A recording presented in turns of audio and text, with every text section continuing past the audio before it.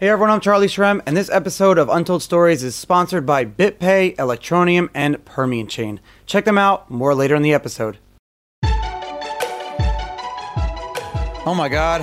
What's up everyone? I'm Charlie Shrem, and this is Untold Stories. I'm joined today with a person who I hope could become a new friend of mine, Richard Ells, the founder and CEO of Electroneum. Thank you so much for joining and coming on the show today. Hi, Charlie. Thank you very much for inviting me. It's very kind of you, and it's an absolute pleasure to be here. No, and it's not just you being a guest that I'm thanking you. I'm also thanking you for supporting this show because, you know, you guys have come to me and said, we love what you're doing and we want to support the show, and we're able to work together now on that. But this is for me, this is my full-time job. This is what I spent all of my time doing. It's my passion. And when people want to support that, you have a special place in my heart. So thank you. I really appreciate that. For those who don't know, we're passionate. Sorry. No, I was just going to say. So, for those who don't know, the show is produced in audio and video, so you can watch this on YouTube. We're going to get into the show in a second, and the show is also powered by Blockworks Group, my good friends. They're a media company with over 20 podcasts in their networks. All the podcasts are like friends of mine and mine, and also check them out at blockworksgroup.io. And I have to say, I love doing the research for this show, and I love when I don't know the person beforehand, because it gives me these fresh eyes. And so I was doing the research, and when you guys launched Electroneum, it was like the heat of the 2017 days. It was everyone knows what's going on. We're still trying to figure out those days. But you guys weren't the statistic. Like when I get out of jail, or the day before you get out of jail, they tell you, hey, 8 out of 10 of you guys are coming back, right? So that's what it was with the statistic, right? But you look at your community, at your project, and the first thing I wanted to ask you is, your community's so happy. How did you do that? Why are you know what I mean? So many projects out of 2017 or 2018, everyone's bitter and angry or whatever. And it's not just about when I'm looking at the conversations, if I look at a Reddit post or something and I see 12 comments, it's not price related. It's about the project or the company itself. You guys have millions of users. I'm shilling the company already, but it's not what I meant to be. The question about community, that's what I want to talk about today, is community, social contracts. Tell me how you feel about your community and how that's different, because in your previous successful companies, you've never really looked at we've never looked at community as an asset to the company. Is that kind of making sense? Yeah, it definitely is the case. My other businesses have got customers rather than users in one of them, social media platform, but we do have users, but they've never been a community. And the main fundamental difference is that Electroneum and Anytask together, the sort of the ecosystem we're building is a good thing. It's crypto for good, which is really feels good, and I think the community feel good about it. Don't get me wrong, I don't think everybody's super happy about our price point, and I'm not in control of that price, and the market will do what it does. But underneath all that, what they've learned, and because, of course, those heady days of 2017, there were so many scams and there were so many, just outright crazy ideas and goodness knows what. And I think what the community have learned is that we, everything that comes at us, doesn't matter what hurdles there are, we will always overcome them, and the obstacles come at us and we overcome them. And we battle forwards, and we're all about just building that ecosystem and getting real world use on the ground. And just making sure that we build Electroneum and Anytask as a sustainable business, and that's probably why they're happy, because they know that I get up every day. So does the team. We have a grin on our faces, and we get on with our jobs because we feel like we're doing something good.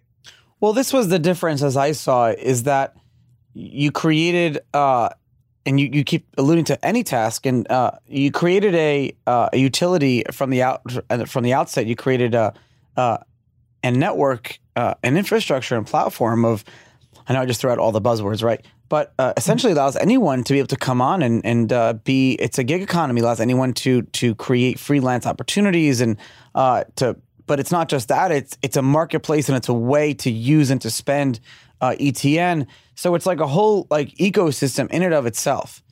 How does that balance itself out? Is there Are there things, are there levers, are there metrics that you guys have to look at every single day to make sure that you're like on the right track?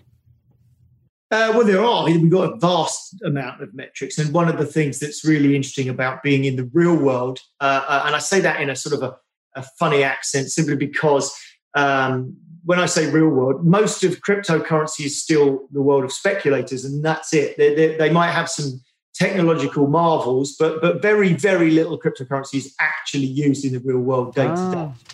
And because we actually have real world transactions, hundreds of thousands of people using ETN to bleep to and fro, moving ETN around in terms of moving value. That might be someone walking into a store in Nigeria, or getting a haircut in South Africa, or buying food from a street vendor in Indonesia. It's literally all over the world of the unbanked.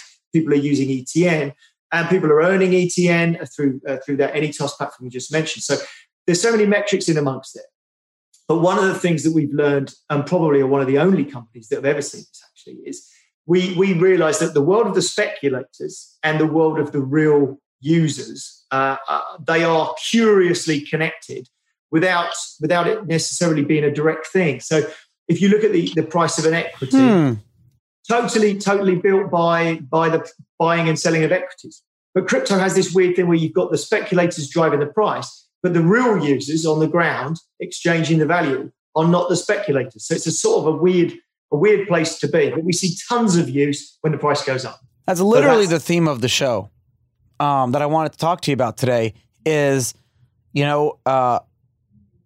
every coin that I know of, most coins and projects that I know of, focus on the speculator. And here in this instance, you said, let's focus on the community and the user and the actual utility of it. And I know that's like simplifying it a lot, but I guess what I'm trying to say is, do you think that you can have a successful ecosystem without catering to those speculators on day one, or does everyone need it to be like handheld the whole time? Yeah, it was a great question. Certainly we need, and my lawyers again freak out at the fact I'm saying it, but we need that speculative market. I'll does say a couple it. You do need it, yeah. The first thing it does is set a value, a market value for the commodity, which is ETN. So that sits there as and gets its real world value from there. But that's not the part that we're building on, bizarrely. We're building on the utility and the fact that you can send value around the world. And people might go, we can do that with a bank. But you just can't. You can't send $2 to someone in Nigeria right now. If you're in New York, it'll cost you $30 in a bank, and the guy doesn't have a bank account. So the crypto part of it really does solve a world problem, which is why we've built the whole thing. But at the same time, if one of the, say for instance, we've got 140 countries where we've got the ability to buy airtime and data for your phone directly from our smartphone app. So we've given an underlying real world value to ETN in 140 countries. So you could cash that out. Now, but you imagine you turned your ETN into airtime. Somebody is collecting that ETN. Yes. They want to turn that ETN almost certainly into dollars, because that their business model is running an airtime company. That they're not interested in crypto speculation or crypto in any way. They just want to use a new way of getting paid. So they take their ETN. And where do they cash it? Well, the answer is it has to go onto that market. So we get this crossover between the real world user. So our real world users really don't touch crypto exchanges, but there's a secondary thing, which is they've spent it with someone who touches crypto exchanges. And the same thing goes, the person who earns their ETN on Anytos, they get paid with ETN, but where did the ETN come from? Well, we bought it from an exchange. That's where we got it from to pay them out. So, there are touch points to the exchanges, but they're one step removed. What I've been doing over the past few months with the show is I've been bringing on companies and projects that have been around for a few years that no one is really hearing about. And that is because, simply put, companies that are building and growing and doing the actual mass adoption are not the ones that are out there, doing press releases and things like that and in the front of the news. So it's my job, I feel like, to bring that into light. As of May 2018, you had over 1 million users. What's that number now? I think we've got 4.8 million registered users. But chop those down. There's at least 800,000 bots in there. We've got, of course, about 2.8 million app users. So even if you said 800,000 was real, I would be just, because you're talking to a guy who literally can count every person who knew what Bitcoin was on his fingers back then. So it's like insane. So you have all these people that are using, and so like, do you remember back in the early days, not the early days, do you remember back a few years ago, it's like, there was a joke was, why do you need a blockchain? Why do you need a blockchain? Why do you need a blockchain? This is the perfect example why you needed a blockchain, because you need the ability to have millions of people from thousands of different countries and cities and places around the world and in dozens of languages, with all their different currencies, with all their different, what is value to them? Like mobile airtime to someone in Nigeria has more value to mobile airtime to someone in maybe Wisconsin, right? So there's like, you're creating, and the reason you needed a blockchain, a token, is because without it, there would be no simple decentralized way of connecting everyone. Because if you simply had said, okay, yeah, we'll do it with our own internal centralized token, then what's the point of doing what you did? You're just another Fiverr. And the point here, and I'm not preaching a little bit to the listeners, is that some people say tokens are scams. This is why, because when people know that they have this token in their wallet and it's not on a centralized custodial place, you've earned this token, you've earned this currency, and you can now spend it. It's a psychological thing. And that's where economics comes down to. So like, I'm answering that question for you for all those years. Thank you. It totally is. You're absolutely right. All value of anything. The FCA just made a decision yesterday in the UK. With the derivatives. Yeah, that's right. To stop the derivatives. And one of the things they said in there that was really interesting is that they said there is no inherent value to crypto assets. And it was an interesting turn of phrase, because what is the inherent value in my pound coin? But if I melt it down, it isn't worth a pound anymore. So there's no inherent value to it. There's a value that's attributed to my pound coin, which is the backing of the UK government. So that's an attributed value. It's not an inherent value. So I don't think many things have inherent value. I don't think gold has an inherent value. I think food has an inherent value because we need it. We don't need gold. We don't need Bitcoin. We don't need pound coins, but we do. So there's no inherent value in any of those things. So what does have inherent value? Like, what is the difference between, attributed value? They're inherent value, aren't they? I would have said, if you gave a dog a bowl of food or a bowl of diamonds, it's going to go for the bowl of food. There's inherent value to it. That's a great freaking analogy. To the diamonds because they're shiny and we like them, and it keeps our wives very happy. Yeah, it does. That's a great analogy. I'm going to use that. What did you do before? You're like a first gen crypto. This is your first foray into the industry. What did you do before, and what lessons can you take out of that help? Did you use as, if you're playing a video game, you have your backpack, you're like Zelda walking in with your arrow. Like, what did you have ready to in your backpack? I've been in technology my whole life. So I already had a couple of companies. I had a development team and a reasonable sized team of people working in those businesses anyway. So and we were all geeks. We were nerdy guys that wanted to play around with blockchain and see what we could do. We started off melting phones, actually trying to get proof of work to work on an Android smartphone, and the little chip didn't like it very much. But no, I wouldn't think so. But we were doing all those kind of things. Just that's how we sort of started drifting in to the world of blockchain. And we, and I had mining rigs scattered around the house, and was in crypto to mine it before we decided, oh, you know what, actually we should be doing something to make this simpler. Because that was the key. The key to Electroneum is the simplification of crypto. It's only got 2 decimal places, so it hasn't got 8 decimal places. We just shifted that decimal place along. So that sounds like a ridiculously stupid thing to say. We're both intelligent guys. We sort of look at it and go, why would that make any difference? But it does. Psychologically, 2 decimal places people can get their head around, and 8 decimal places they struggle. But it doesn't make any sense from a mathematical point of view. But it's just true. And then we did a few other things like instant payments. That was critical. So if you go to a food vendor and you want to buy some food on a stick, you want to walk away with it now. I don't want to wait 2 minutes for confirmation. It's very interesting how the industry still looks at certain aspects of the early like ethos of crypto, like instant payments. It's still such an important aspect, and that's what Satoshi really like pushed for, was this ability to have like this currency. And what's so cool is that Bitcoin till today, 10 years later, I don't think anyone could have foreseen this experimentation of, like actually a smart person would have foreseen this, because it's the bagel theory. But essentially, like, instead of having one chain do one thing or one chain do a lot of things, it's a lot of chains doing a lot of things and seeing what's working. So I don't think anyone could have foreseen that. But it's interesting how Bitcoin is looked at as this one thing that does one thing right, and that's it. And then you have all these other projects and all these other interfaces that it all kind of works out. And now Bitcoin is I feel like is becoming a value in and of itself, like a collector's type of thing, because the scarcity. So the question I have for you is Bitcoin like attributed value, or is it more inherent value?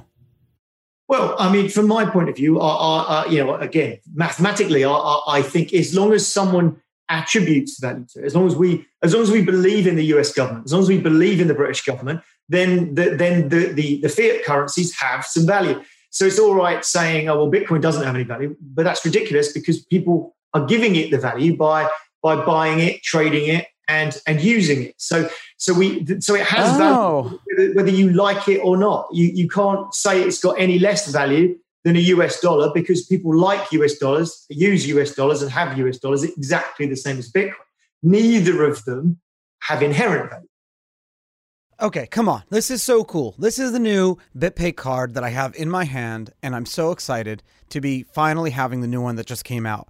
Now, guys, I've been using the BitPay card since 2016. Yeah, you heard that right. Way before I started Untold Stories, way before BitPay became a sponsor of mine, I've been using this card, and it literally became a way for me to have a bank account for many, many years, as a lot of people in crypto need better banking. The BitPay card is chock full of the coolest features. It's got contactless pay, better rates and limits, no fees to convert from Bitcoin right onto the card, added in chip security. I mean, it's sexy, it looks good, unlike other cards. It's so easy to get. Just download the BitPay app on your phone, click the card icon, and you can do it right there. If you use the promo code CharlieJune20, your card is free. Remember, CharlieJune20. It's in the show notes. You can get a free card. So literally, just from listening to my show today, and make sure you actually listen, you could get a free card just by entering that code. So download the BitPay app, get the coolest card on the market, the best card on the market. I've been using it for over 4 years now. I know there's so many cards out there, but the BitPay brand is the oldest and longest running Bitcoin company in the world. I mean, that's who issues this card. This is the card you want to have. Remember, CharlieJune20. Download the BitPay app on iOS or Android to sign up for the new card. You're going to freaking love it. I'm really excited when I get to talk about projects and companies that have been around since the early days of crypto and supporting those projects. In many parts of the world, banking services simply haven't advanced at the same rate as the adoptions of smartphones and the internet. Africa, Southeast Asia, they're skipping entire financial services over. They're skipping people over, and they're not even building out that infrastructure until cryptocurrency. We all know this. We've been hearing about it for so long.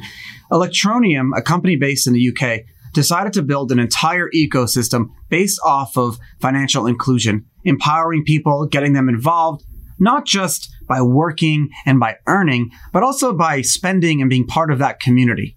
Anytask.com is a company that's powered by Electroneum, over 500,000 users, and you have the ability to do all these freelance projects, earn money, earn their tokens, and not only just earn ETN, but also be able to spend it on all these different things.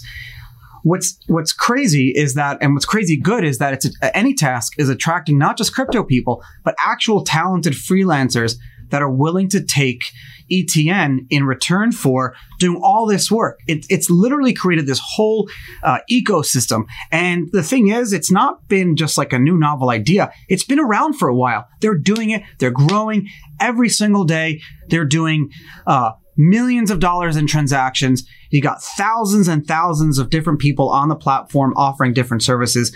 And you should go check it out. It's so cool. The staff are great. The people are great. Everyone on the platform is so cool. According to ETN Everywhere, their official merchant directory, ETN can be spent in over, I think it's 2,000 physical locations and online locations worldwide.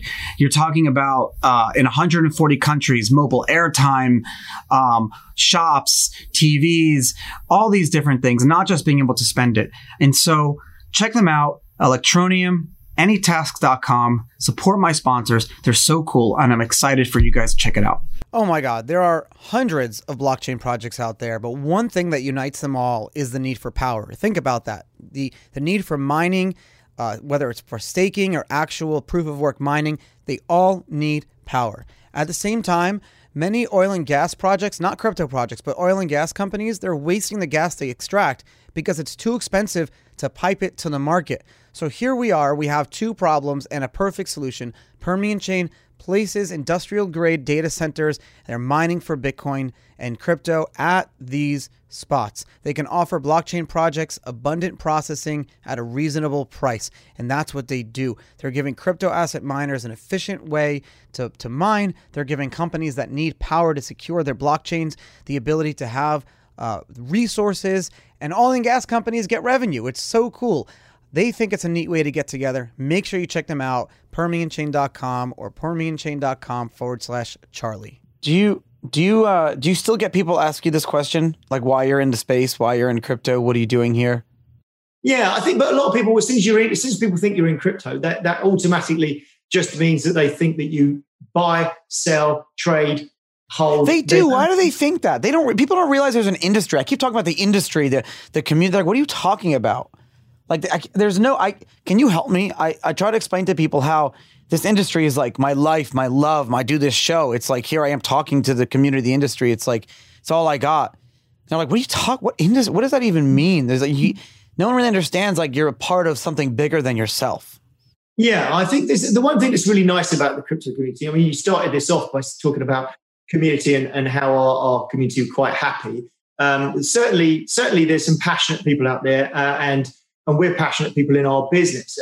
If all I was doing was, some of the things that have been tokenized, you've seen it, the tokenized haircut, just tokenizing the most random, crazy things. I saw an ICO raise $2 million, and it was telephony on the blockchain. We're going to put blockchain telephony, and it just, what does that even mean? I read the white paper, and it just didn't even make any sense. And I thought, who are these people putting their hard-earned ETH into it? But they did. There was a guy who was trying to put like auto parts on the blockchain a few years ago. Yeah, all those things that you just don't need to do it with, and it's sort of frustrating. Like dating apps, dating on the blockchain. You're like, well, but why? I do think a crypto dating site or like an app, like in Tinder, if they let you put like, I'm lucky because I started dating my wife right when that whole internet dating world came about, so I didn't have to like deal with it. But if there was like a way to be like, I'm into crypto or something like that, then that would be a whole thing. That would be cool. Yeah, swipe right for Bitcoin, swipe left for Ripple. Yeah, that's a great idea. I suspect somebody's done it, but of course, what you have got with all apps, including our app, every app, there's no such thing as a decentralized app. I mean, everyone talks about dApps, which is of course decentralized app, but they're not on Apple and they're not on Android. So you have to have a registered entity to have an app. So as soon as you have an actual app, you have to have somebody that sits there running that. So if you had a Bitcoin wallet app, it would be the Bitcoin wallet app, the company that runs it. There can be no true decentralized Bitcoin app, for instance, as much as I would love there to be.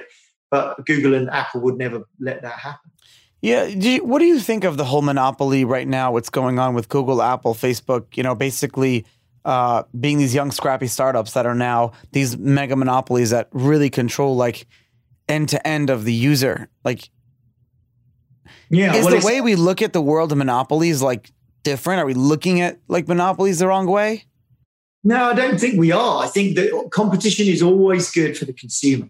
And when you have too much power concentrated in one place, you do have a tendency to have problems. And I think that what we've seen with Epic Games, with Fortnite, where they pulled their product from the App Store because the App Store had their arm up their back and said, no, you won't, you're not allowed to take payment in any other way other than through us. And this is how much we're going to charge you, which was quite like 30% or something like that. Yeah. I mean, so if you walk into a shop, a physical premises store, they've got a host of different merchant services they could use, and they probably end up paying 1.5% or 2% of the cost. You know, if somebody buys something in that store, and that's because there's a wide market, there's plenty of choice, and the merchant can choose who they go to.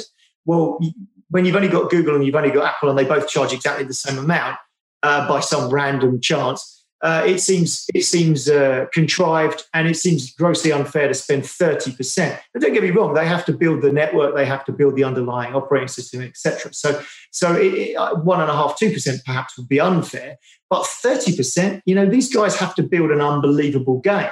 So that's not an easy thing to do. So I don't think it's fair, and I think it's difficult because the larger they get, the less chance of having any competitors there is. But that's kind of like where the money transmitter world, you know, started too. It's like they created all these laws around their own roundtable to protect their competitive edge. And that's like, so the question is like, is that capitalism? So taking a step back is like talking about like social contracts and things like that in the world that we're in today. Has the world, in your experience, how has it changed? Like, not just, I know it's a stupid question, like with COVID and stuff like that, but let's get specific, right? So, what type of decisions do you think you have to make now, running a business, that you wouldn't have had to make before? Not just talking about like cleaning and being sanitary, but just like people, as it relates to people and humans and your customers and your users and things like that. Yeah. Well, funnily enough, I mean, I found it very, very hard at the beginning of this COVID thing. I've always had an office full of people, and I would be in amongst that. And I'm not somebody who sits in an office, you know, partitioned off from the rest. I've always been amongst the people. So I found it very difficult. But interestingly, I would say that this has been a really good experience for me because it's forced all the company to work from home, which was something I was dead against at the beginning. But we learned how to make that work.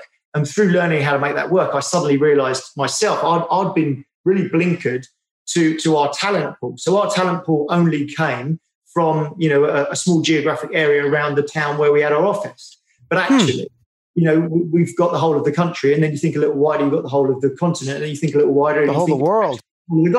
So bearing in mind, I had a freelance platform. It's sort of crazy that I was constraining myself geographically, but yet I was. So it's been really good for the project. We've expanded our horizons, and we've got some really great talent coming on from other places, which has been really good. But you know, at the same time, I have other businesses where we see. So I've got a digital agency that we've run for 20 years, and that has mostly very small businesses as clients. It was always a low-cost agency. And so we see some terrible things all the time. We're seeing cancellations. And of course, that's bad for us as an agency too. But I look at it and just think, cracky, the human cost there at the other end. If we're charging a tenner or something a month for hosting and email and things, and you imagine they've cancelled that. That's the last, their business is gone. You know, if your email and your website are gone, you're probably gone. You're screwed. So every cancellation, I think there's a human story there that's quite horrible. I remember very distinctly growing up. This is stupid, right? But I remember like having to, in elementary school, bring a question home to my father. It was like Q&A, your father or your mother, like at work, like whatever, like, you know, tell me about your job, and you have to like read it to the class. And my father was a jewelry manufacturer, and he, in the early days, this is like 10 years ago. I don't know why this question was even asked, but the question was, how important is the internet to your job? And I remember my dad saying, like, I might as well just like not even go home, not even go to work. But a lot of the students in my class, the internet has no involvement in their day-to-day, like all their jobs, like, you know, lawyers and doctors and stuff. But nowadays, everyone would answer the same exact way. You can't even get into your office building without the internet. Isn't that crazy? It absolutely is, yeah. I mean, so the freelance platform, we've got AnyTask. So it's AnyTask because you can buy any task, right? So anytask.com. When we envisaged it, we didn't realize it would be as successful as it is, and that's a great thing. But what the most exciting thing for us is the feedback we're getting from people. So because it's people that could not necessarily have freelanced before, but that doesn't mean that they're not capable people. If you imagine, say, for instance, the whole of Cambodia, you can't open a PayPal account there. So if you can't open a PayPal account, you can't get paid for the likes of Fiverr. So if suddenly you're a really digitally savvy person sitting in Phnom Penh, now I can earn an additional revenue with my awesome design skills or whatever. But the person who's buying them is also buying cheaper design skills. So I think we've launched that at the right time. This whole COVID thing, where people are looking at cost savings and making their business more efficient. Yeah, I think it's worked at both ends. It's worked for the people earning and for the people buying. I agree, especially like with people staying home now. You've been able to give so many people different jobs. What's your user base look like? I remember talking to Paxful, and he said that his biggest, when you talk about remittances, he was having like India to Nigeria, and I just like, what, But so what? Tell me about your user base. Yeah, well, the user base is mostly from that sort of developing world. I think we've got loads and loads of users in Nigeria, in Pakistan, in India, across Eastern Europe, Indonesia. I mean, South America, loads of users. 535,000, 540,000, I think, registered users last time I looked. Wow. And 16,500 tasks are live on there now. So huge numbers. And we're just putting together a TV advert for the United States, actually. So cool. We should hopefully get that live for the new year, which would be really nice. So AnyTask, more buyers in, because the buyers can use a credit card. They don't need to be crypto smart. They can use a credit card to buy a service. It's just the magic at the back end that turns it into ETN. So that's what I'm getting at here. It said, someone one day will see a commercial advert on TV, for AnyTask, and it doesn't sound like a crypto company. The company actually sounds like what it does, AnyTask. It sounds like a company where I can get any task done. This is how we're going to get mainstream adoption with crypto. Like that's what we've been saying for years. It's like when the companies that are using it are the ones you don't even know, or it's like at the outset and it's like they're using it for its utility and its product. Like here we are. It's crazy, like almost 10 years later, and we're getting to that point, but we're still not even past that innovator stage, I don't think. No, it's a tough one. And a lot of that has been through fear of crypto. I know this because I thought if we just built the underlying payment system, then we could encourage people to adopt it. But the difficulty you have is the fear of crypto and the fact that it's still badly legislated for and badly regulated. So we went out to all the people per hours and the Upworks and the freelancer.com. We went out to these people and tried to reach out to get them to have paying out with ETN as an option, because then we could have promoted them. We'd have been quite happy to do so. But they obviously have banking relationships, and the banks are mostly still anti-crypto. And some of them are in countries where crypto is still loosely defined. So they're just too fearful. They'd already got a very large, profitable, established business. So they were too fearful to get involved in crypto, which was quite an interesting thing. So we then thought, well, okay, we'll build one ourselves, which we've done. What's then been the benefit is we then built it with the unbanked in mind. So we took we took the massive profit that some of these guys make. Fiverr charged 20%. So for every fifth job that you do on Fiverr, one of them you've done for Fiverr. So that's how a lot of people see it. Fiverr take 20%, plus there's some transfer fees as well. So we didn't charge them anything. So the sellers don't have to pay anything at all, and the buyer has to pay a small fee, 6%. For buyers. So you're charging to get into the ecosystem, but once you're in the ecosystem, you can be a part of it. And there's no I like that better because you allow more disenfranchised people to be involved that don't have to pay access. And then you prevent potential gig workers who could do, you prevent people who would do a worse job, but who have the money to buy in from coming in. And then it's like someone who could do a great job who may not be able to afford that same thing. So it's really great that that's happening. Where do you see the issues? Like, so I can name you, and I'm not going to do it, like 5 companies that are try to do what you're doing now with AnyTask in the crypto space and not in the crypto space that have failed. Why? Like, what do you think? Is there a common denominator? And is that like, is it a general? And I probably know a couple of the ones you're thinking of, but some of the ones you're thinking of, I really liked the concept of, I'm a crypto guy, you're a crypto guy. We love the idea of what it is and the freedom that it is and all those things that go with it. But nearly all, in fact, I think all of the pure crypto plays that have tried to come into this freelancing area had 2 major problems. The first major problem that I saw was that they were crypto to crypto. So you had to convince an agency in New York that's buying these things, or a grandma who wants a photo edited, in Australia, to go out, buy some Bitcoin, swap it for another crypto, send that crypto across. It was too confusing. There was no way they were ever going to do it. So the barrier was too big, and they launched as their whole project was the freelance platform.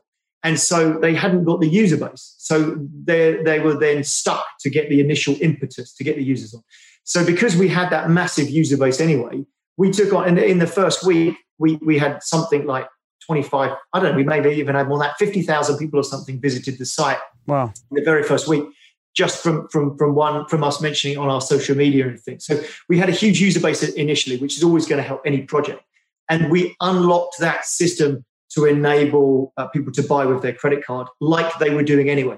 So everybody who buys from people per hour, whatever it is. So that's how you got it in. You weren't selling crypto for credit cards. You were selling access, and then it's like you're preventing. No one's going to want to like be a scammer in that sense. No, and it was protected on the platform as well. That's so cool. So if the seller makes a rubbish logo and they don't do what they said they were going to do, and you're disappointed, we've got 24/7 support, 7 days a week. They just go, I don't really like this. I feel like I've been scammed. And a person would take a look at it and go, yep, you're absolutely right. And they just get a refund back on their car. So, and then we'd go back to the seller and we'd say, look, you really need to deliver. You said you were going to deliver vectors, and that wasn't a vector. We'd try and educate them at the same time. But then what happens is we've got star rating systems. So the good people float to the top. Yeah. So then you don't end up buying rubbish. I've noticed. I like that, how it all works out so perfectly. What is your goal? How many users do you want to have in the next year? Obviously as many as we can get. I mean, that's a great answer. We're definitely aiming to go past the 1 million user mark. The TV campaign going into next year is because the way we look at it, Fiverr do more than $100 million a year on their platform. If we can achieve within 12 months 5% of that by introducing a whole new, well, bear in mind there's more than 1 billion unbanked on the planet. We can introduce a whole new market, which is a cheaper, brilliant market. We introduce that whole new market to the Western world. Can we unlock 5%? I believe we can. 5 million a year doesn't sound like a great deal, but in crypto terms, that is absolutely unheard of. We're already the most, without a shadow of a doubt, it's the most successful freelancer platform that's crypto powered that's ever launched. But getting 5 million turnover within 12 months, that's what I'm trying to do. How can listeners follow you and see what's going on and keep updated? Well, go and have a look at anytask.com, and if you want to buy a logo for $10, trust me, you're going to get a good one. It's amazing. So go and have a look at that. There's animations and all sorts, loads of things. I need a logo. Photos restored, do it. But at the same time, take a look at electroneum.com, and that's the underlying payment system that we're using to make everything work. That's the machine under the hood. Richard, thank you so much for taking the time today and coming on Untold Stories. I really appreciate it. Thank you very much. Much appreciate your time. Have a great day.